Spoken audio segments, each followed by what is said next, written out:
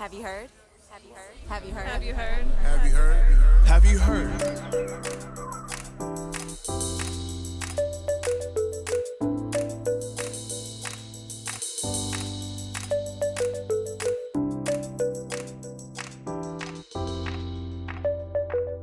Welcome to Have You Heard? I'm Jennifer Berkshire. And I'm Jack Schneider. And Jack, I would like to say welcome back from your international travels. I was in the archive, Jennifer. Well, I'm mentioning the fact that you were gone in order to excuse the fact that the excellent content operation known as Have You Heard has been a little bit slow this summer. It's Francisco's fault, I think. I don't think it's Francisco's fault. Well, anyway, we are back together. We're actually recording this in the same place, which has become somewhat unusual. That's true. Yeah, it's good to be back in the studio. The memories are thick here. Well, Jack, while you have been off at a location that I was not even allowed to know, lest I bother you while you were on your quote-unquote research trip, I have been interviewing something like 1,000 people in North Carolina.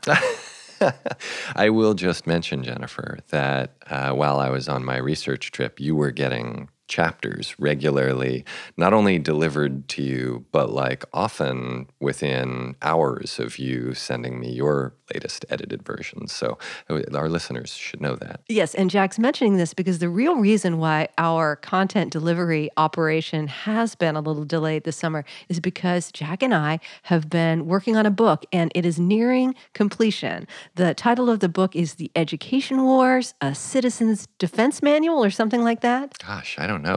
I thought it was Surviving the Education Wars. The word war is in there someplace. Well, the good news is that while a title remains a work in progress, the book itself is almost done. It's true. Yeah, we will no doubt be pestering you with lots of advertisements for it over the next year. And that means that we can focus once again on this outstanding podcast. So we're going to North Carolina today. We certainly are. And North Carolina has really been just on the front lines of what's a pretty unbelievable assault on public education. And I think this is going to be very instructive for people to hear because unlike a lot of places where all the heat and light is around the culture war itself, in North Carolina, you are really beginning to see the outlines of what the future looks like there. And it looks a lot like the past. Yeah, this is not going to be a Rainbows and Unicorns episode if you haven't picked up on that yet. That's certainly the case, although I think people are going to be really surprised by how much inspiration there is in the stories we're about to hear. So what do you say, Jack? Should we go to North Carolina? All right, let's go.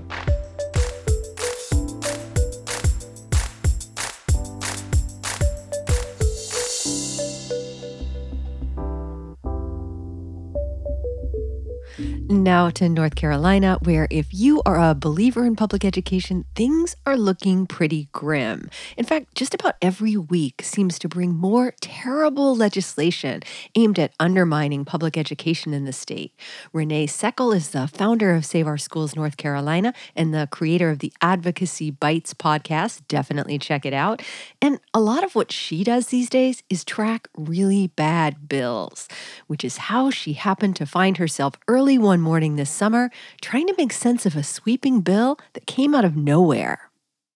The bill drops, and I'm reading it and going, oh, this is so much worse than anything I have ever seen before, ever. And I thought that the North Carolina General Assembly couldn't go lower. Not only did it start going after our public schools in novel ways, but it also was for the first time that I have seen a full frontal attack on our public libraries as well. And I started just going through, okay, who do I know? How can we get the word out? We need to know about this.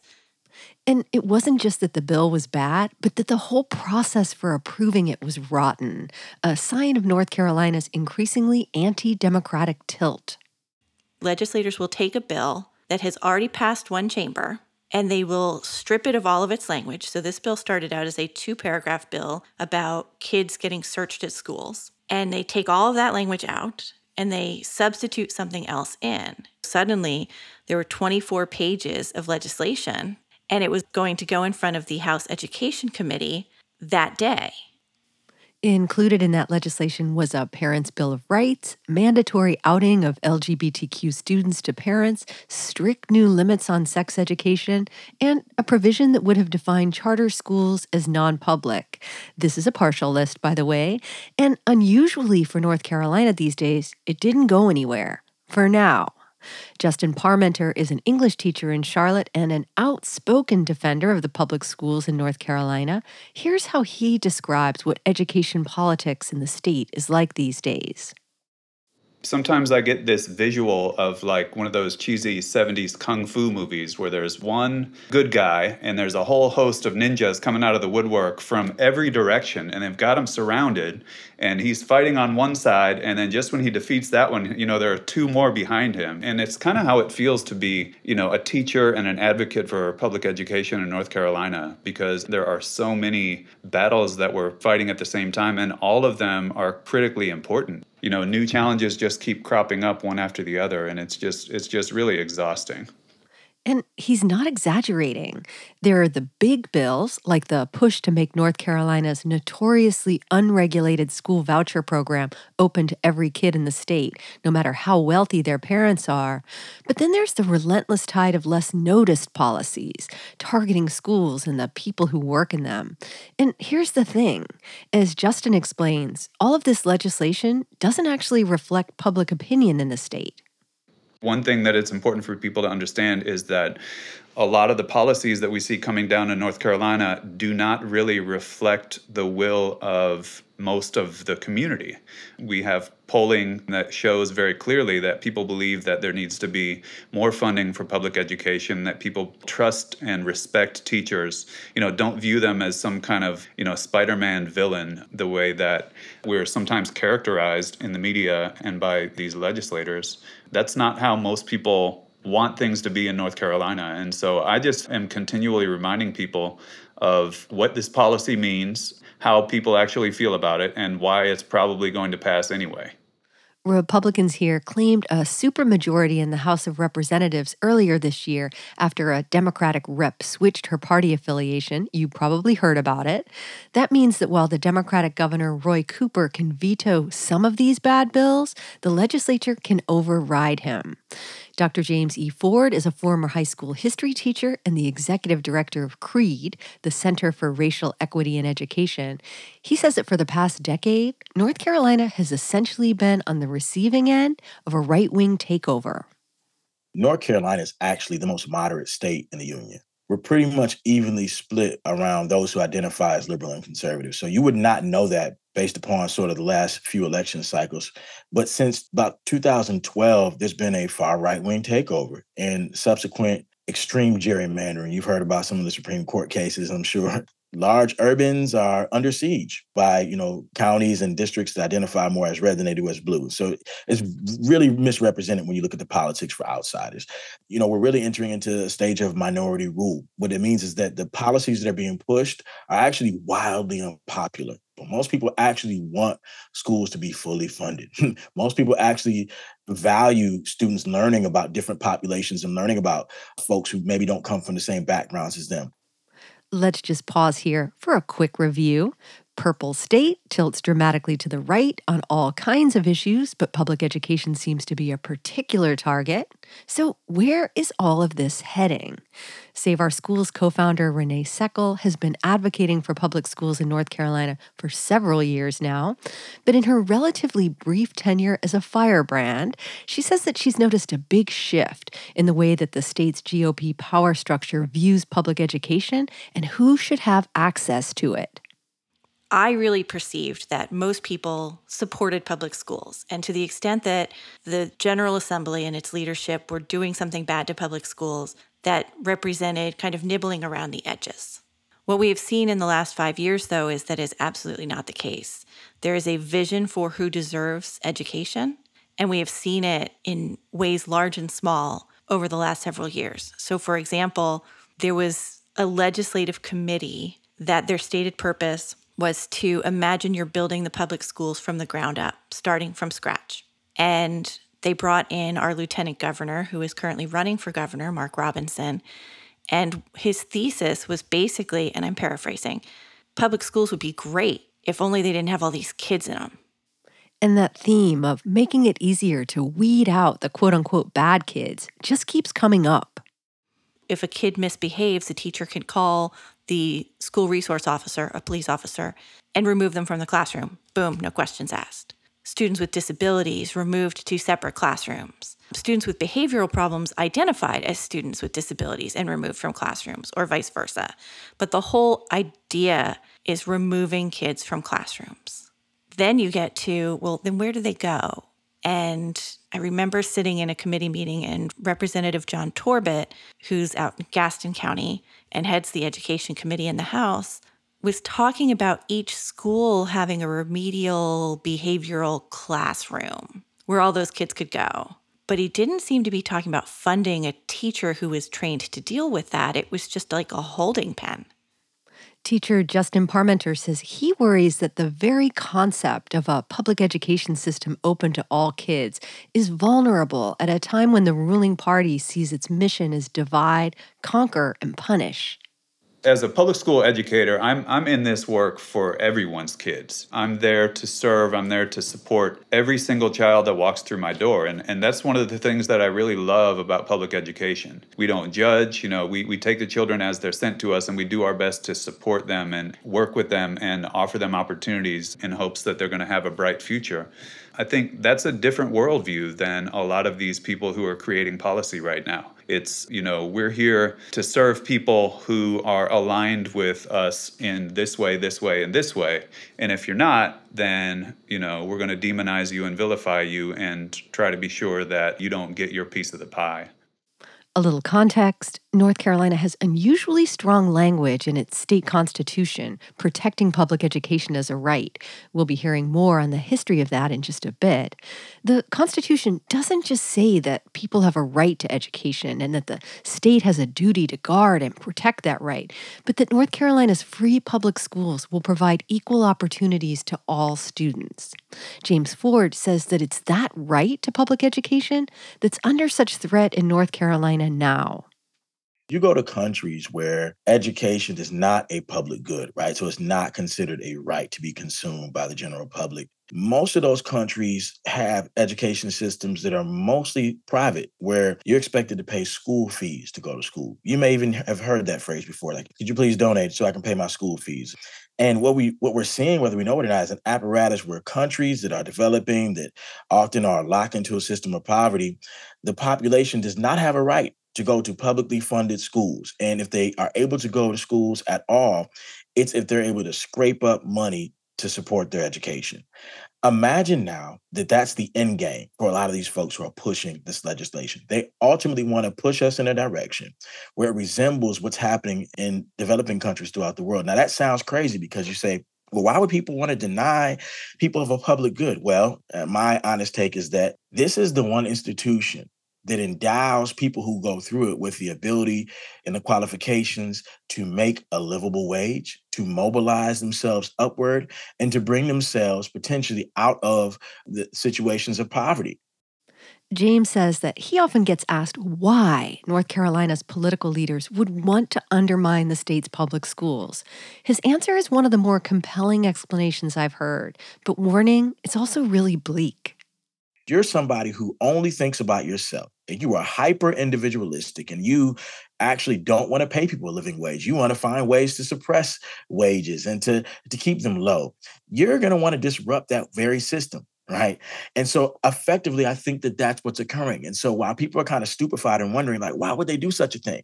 I need you to think about it from the perspective of somebody who is uber wealthy, uber rich, who is not going to have to kind of find workarounds to get their child through, education. They have the means no matter what, right? They're already exploring choice.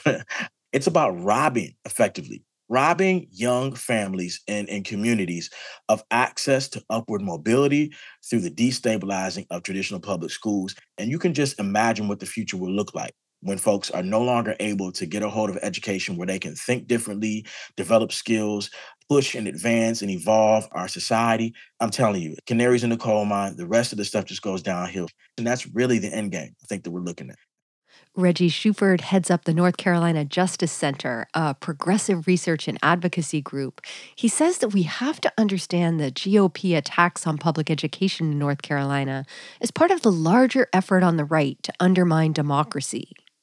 It's just a part of the broader blowback and retrenchment that we're experiencing across the country. So the same people who are pushing for voter suppression are the same people who are doing what they can to limit access to education, not just access to it, but the content of it, like what we can learn, what students can learn, what teachers can teach.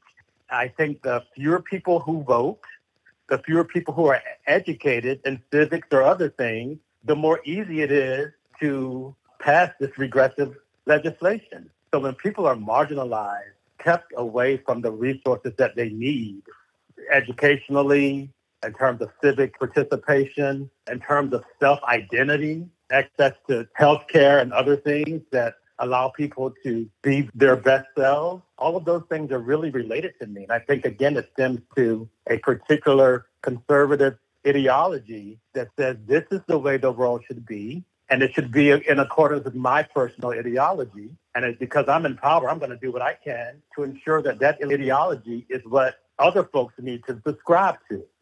Reggie grew up in North Carolina, but spent much of his adult life outside of his home state. He returned last year to find a state that seems to be regressing to the pre-civil rights era. It looks, unfortunately, like the North Carolina of the 50s and 40s, and I wasn't around then, but I'm only imagining. It certainly doesn't look like the North Carolina of the future.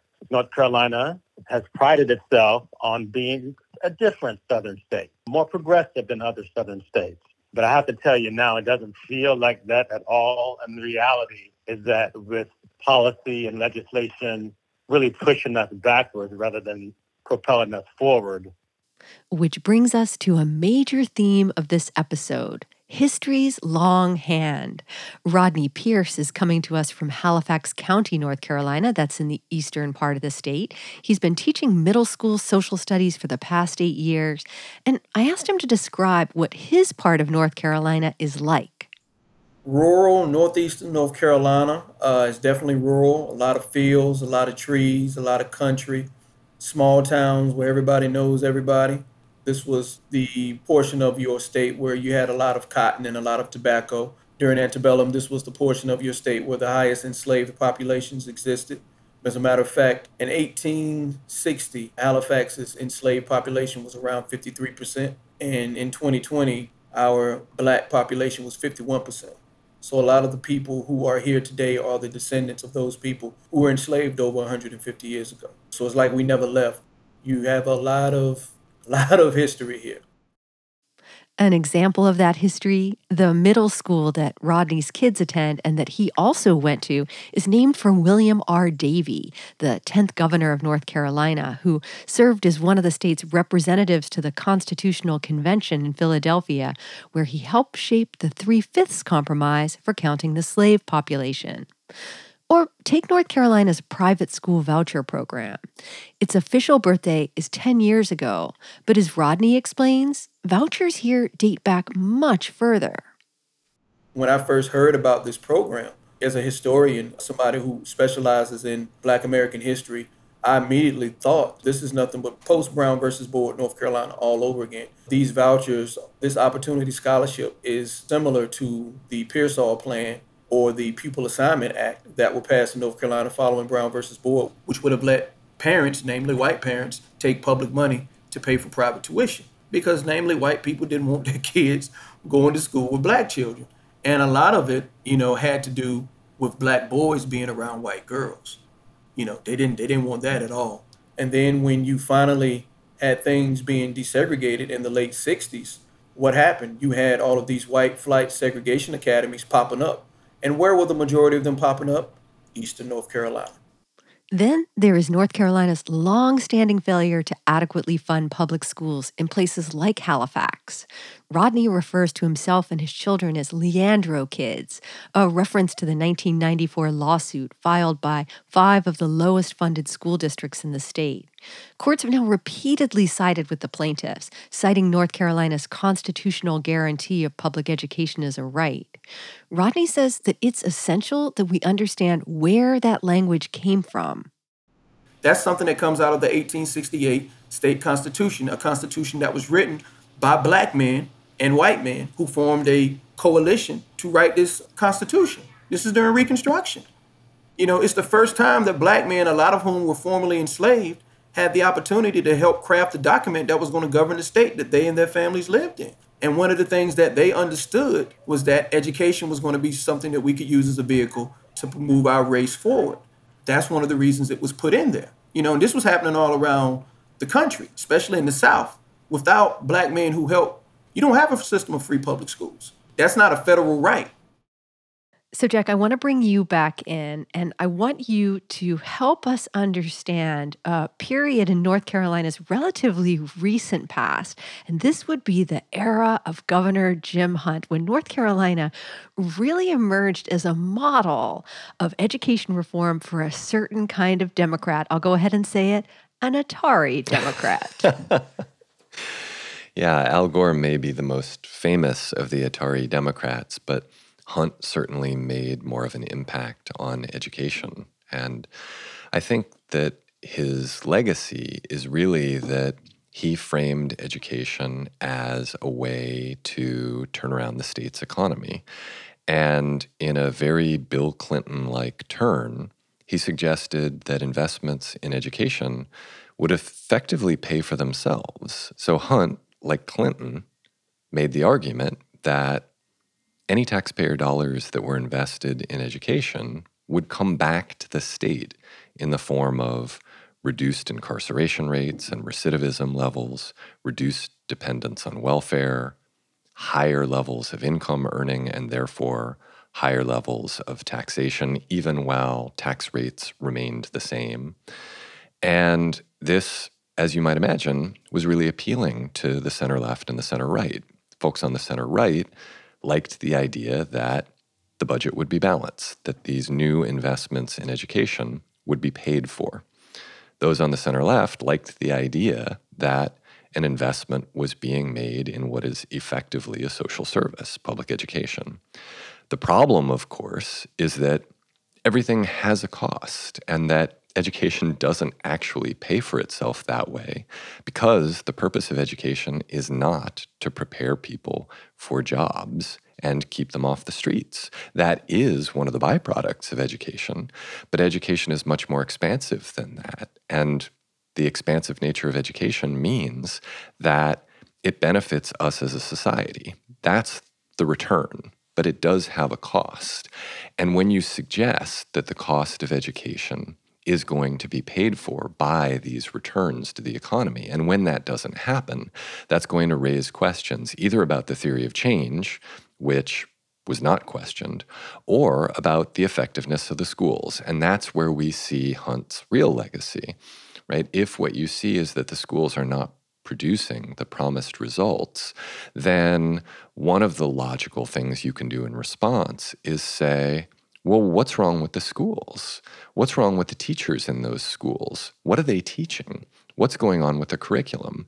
And so Hunt's real policy legacy in education was a doubling down on curricular standards, on accountability measures aligned with those curricular standards, and particularly on trying to weed out unqualified teachers. And so the state adopted a raft of measures designed to try to identify teachers who didn't possess basic knowledge, content area expertise, etc. And this really becomes the playbook for the Democratic Party vis-a-vis teachers for the next several decades, all the way through Barack Obama, where the assumption is that there are a lot of bad teachers in classrooms, that many of them are bad actors, they're not trying very hard, or perhaps they are trying hard, but they just aren't very smart.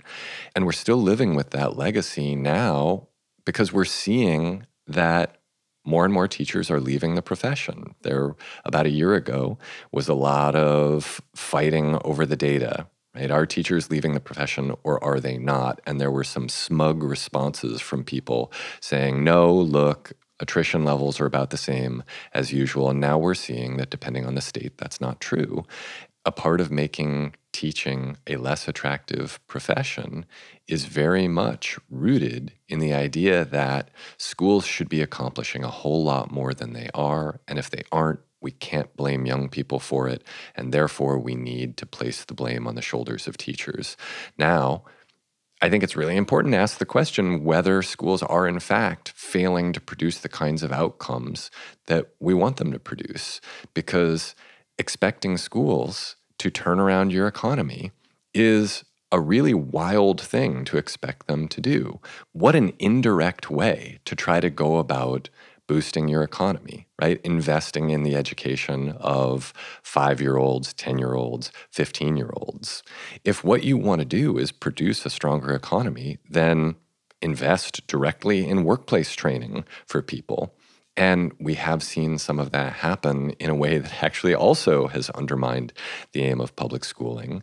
The idea that maybe what we should do is peel back all of the aspects of school that don't prepare people for work. But there is an alternative, and that's to allow school to be school in a way that does produce returns to all of us, right? In making our places where we reside better places to live. And I think, ironically, if anything did work in terms of investing in public education to try to stimulate North Carolina's economy, and I think there is some evidence that it did work, I think it's a different theory of change. I think it's that investing in public education makes a place more attractive to live. It makes it more likely that people will want to reside there when they have other choices. And who are we talking about when we're talking about people who have options about where to live? We're talking about highly skilled workers. We're talking about people who have training and higher levels of education, who tend to be far more mobile. And if what you want to do is attract them to potential employers, you have to offer them a place that is appealing to live, not just because their own children can get a decent education, but because they have high levels of confidence that other people around them also have a decent shot at a decent life. Now back to North Carolina, where our cast of thousands awaits. It will come as no surprise to you whatsoever that the school culture wars are blazing here with particular ferocity. Isabel Moore coordinates the Public School Strong Project for Heal Together North Carolina.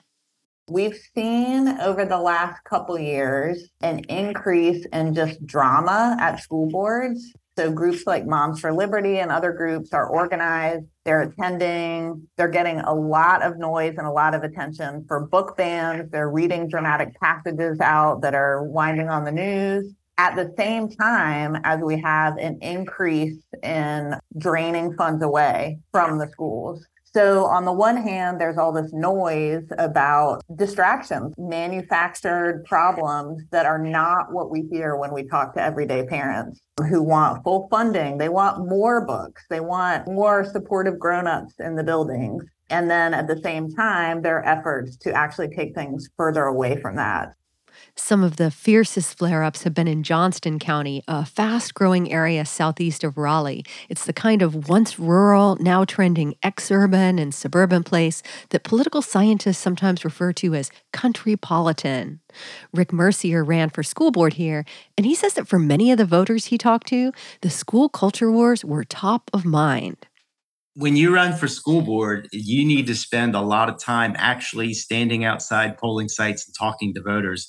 It can be very interesting and uplifting, but it can also be pretty rough. Last time there was just an awful lot of questions about CRT, or maybe folks would lead in with like, what do you think about how we teach history, and should we teach kids about racism, or should we favor one group over another? They might have sort of a more oblique way of trying to lead into it, but you know where a lot of people were going with it. There was a lot of that last election cycle. I would get questions about like, what do you think about these kids who think they're cats and want litter boxes in the classrooms? I was like, that this is not happening in our district or probably anywhere. The sad thing was just not having as many opportunities to really engage people on important things like increasing teacher supplements or getting more nurses and counselors in the classrooms and strategies for boosting reading proficiency in the early grades, stuff like that actually matters. Johnston County is also where you can really see the effect of the state's growing push towards school privatization.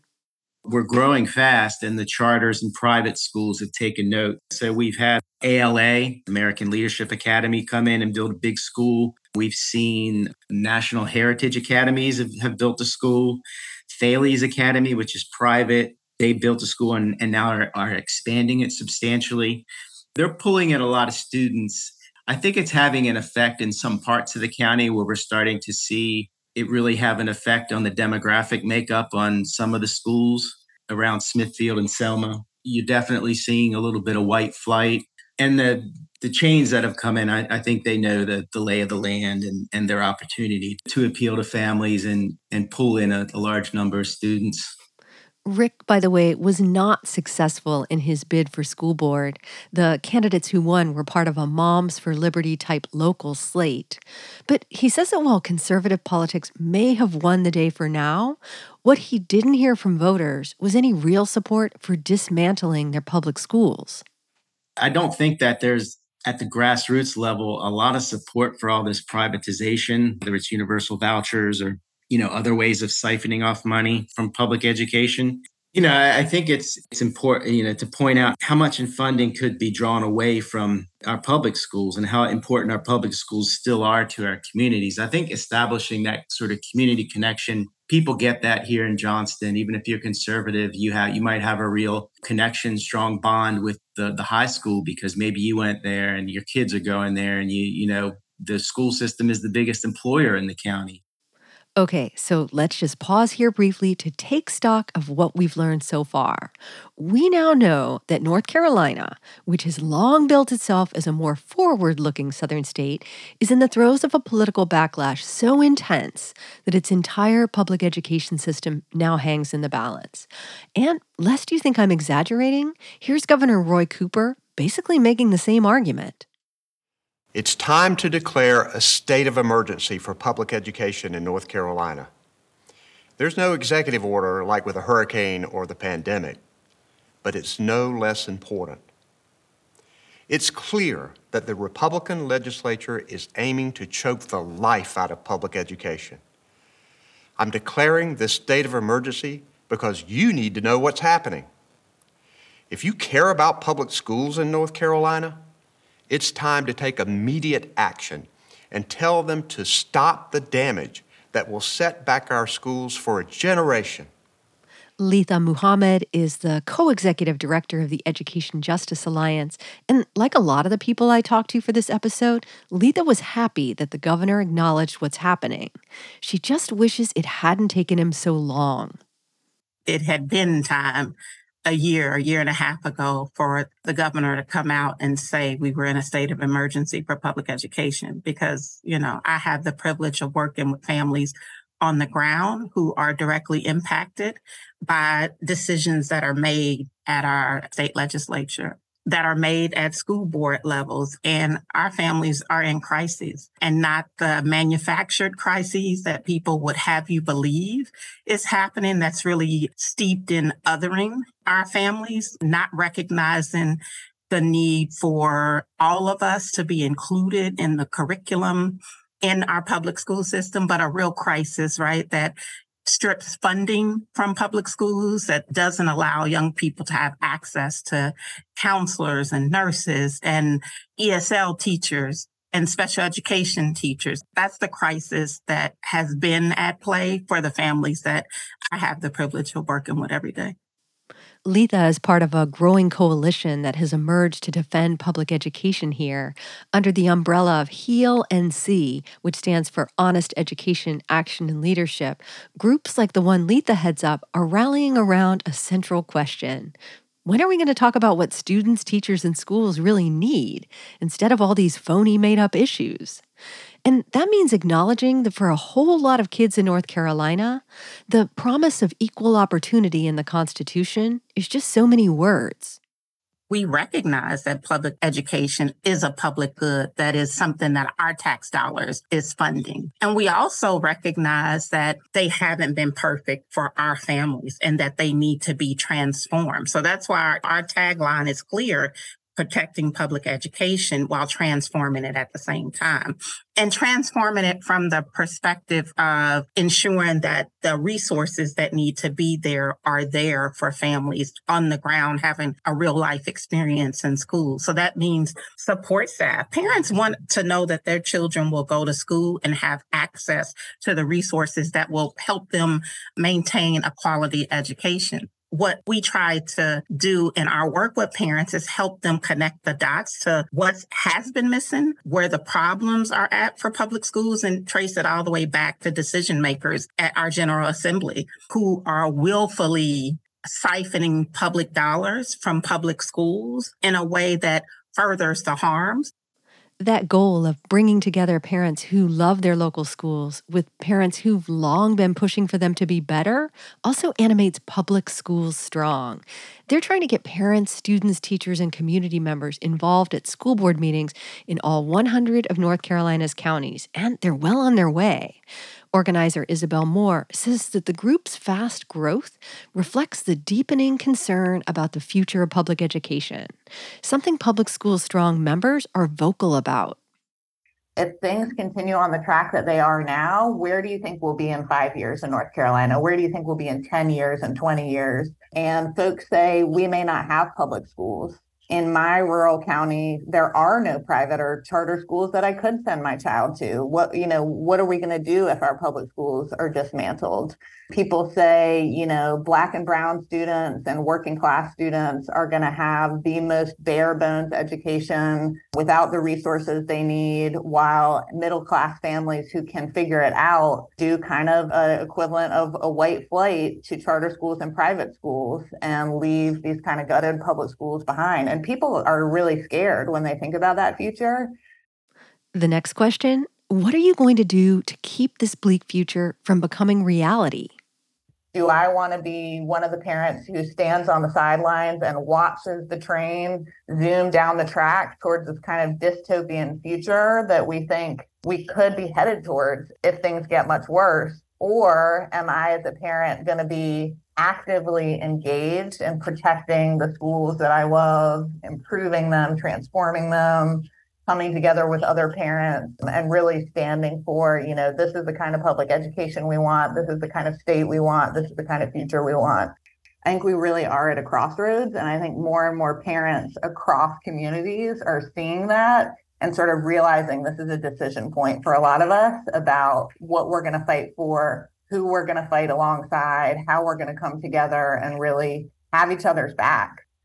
Now, I know that I've used the word bleak several times in this episode. I think I threw in a grim once for good measure.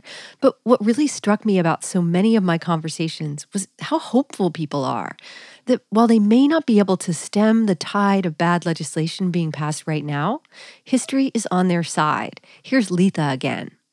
I'm an eternal optimist. I believe that we will win. There's more of us than anybody else. And when we are informed, when we create space for us to come together and to learn, we grow and we're powerful. We come to this space optimistic about the ability for us to organize our folks together against this threat. History shows that when people come together and unite and push back, things change. And so I know we will win.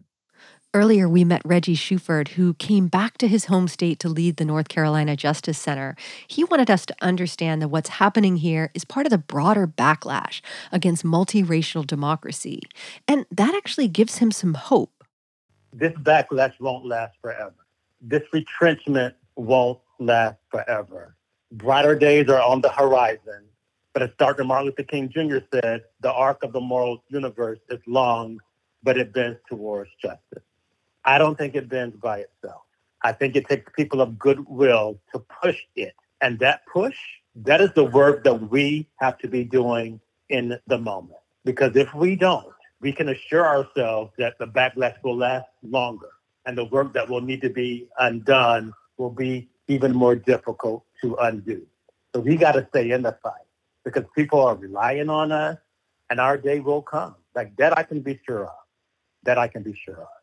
Finally, I want to give the last word to my friend and fellow podcaster Renee Seckle, who has a special message to listeners in North Carolina. The most important thing that I want people to understand is that now is the time to get involved. There is no longer the luxury of sitting on the sidelines and assuming that somebody's going to stop this. Our schools are under attack from almost every direction, and we cannot take for granted anymore the idea that we will always have public schools.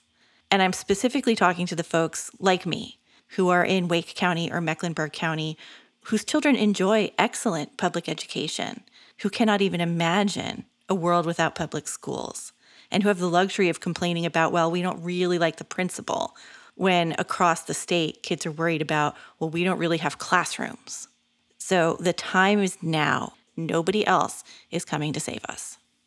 A huge thanks to all of the people who talked to me for this episode: Justin Parmenter, Dr. James Ford, Rodney Pierce, Isabel Moore, Letha Muhammad, Reggie Shuford, Rick Mercier, and Renee Seckle.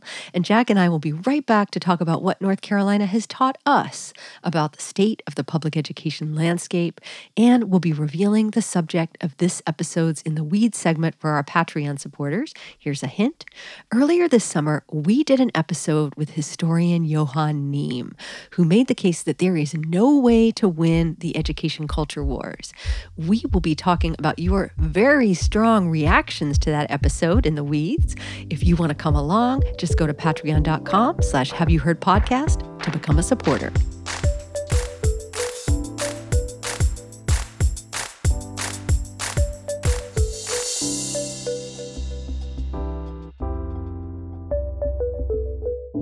So we mentioned at the beginning of the show that we have been at work on a new book that is nearly complete. And I think in many ways, this episode gets at the heart of what we're trying to explain in the new book, that on the one hand, the culture of war stuff is real and it's damaging. But on the other hand, it's really being used to stoke a very regressive agenda that's also deeply unpopular. And that what you're hearing in this episode is that, yes, the stuff that's coming out of the North Carolina legislature is really terrible. And it's clearly aimed at moving North Carolina backward. And yet, it has also presented to people on the ground with a really kind of inspiring organizing agenda, that you have people coming together across all kinds of lines of difference to say, we insist on public education, and here's what it's going to look like. And so in some ways, even though I would say that this counts as one of our more depressing episodes, there's also a lot in here that people should be inspired by. Yeah, in a sense, this moment is giving public education advocates a do-over, not just for the past several decades of center-left framing of education as essentially being about human capital development and being kind of anti-teacher and protesting. It, in many ways, is a do-over for all of American educational history, right? One of the things that opponents of public education like to point out is that there are these nasty moments in our history where public education was not for everyone, right? Where it was explicitly framed as being for only Protestant children or only white children or only boys, or we can go on throughout history. And the story of American educational history is, I think, if we're going to distill it down to something very simple, this very Eric Foner-like thesis about expanding access and expanding freedoms for people, expanding rights and expanding opportunities. In many ways, this moment in the fight for the future of public education allows us to make the case that actually has evolved over time, but that was not the original purpose of public education, right? What has evolved over time is that we believe that public education is a right in this country, that everybody deserves equal access to it, that it is something that is essential for leading a good life, and that it's something that we can all accomplish together, which of course requires us to all be investing in it together, right, to make it truly public. I think that kind of argument is really powerful, and it isn't one that has been with us for the past 200 years. Again, it's one that has evolved over time as it has become more inclusive, as our aims for education have become broader and more ambitious, and as our recognition of the need to invest in it adequately has really followed those other two things.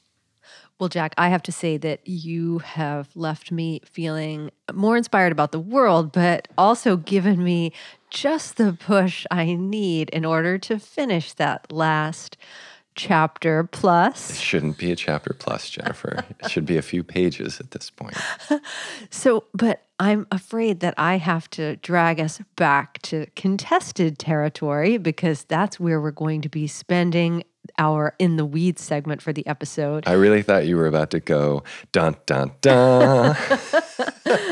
So as our regular listeners know, we rely on your support to keep the podcast going, to pay our excellent producer, Hey Francisco, and we do that through Patreon. So if you go to patreon.com/haveyouheardpodcast, you'll see a list of all of the extras you can get just by throwing a few dollars our way each month. And those are things like a reading list and the privilege of getting to accompany us into an area that we call the Weeds.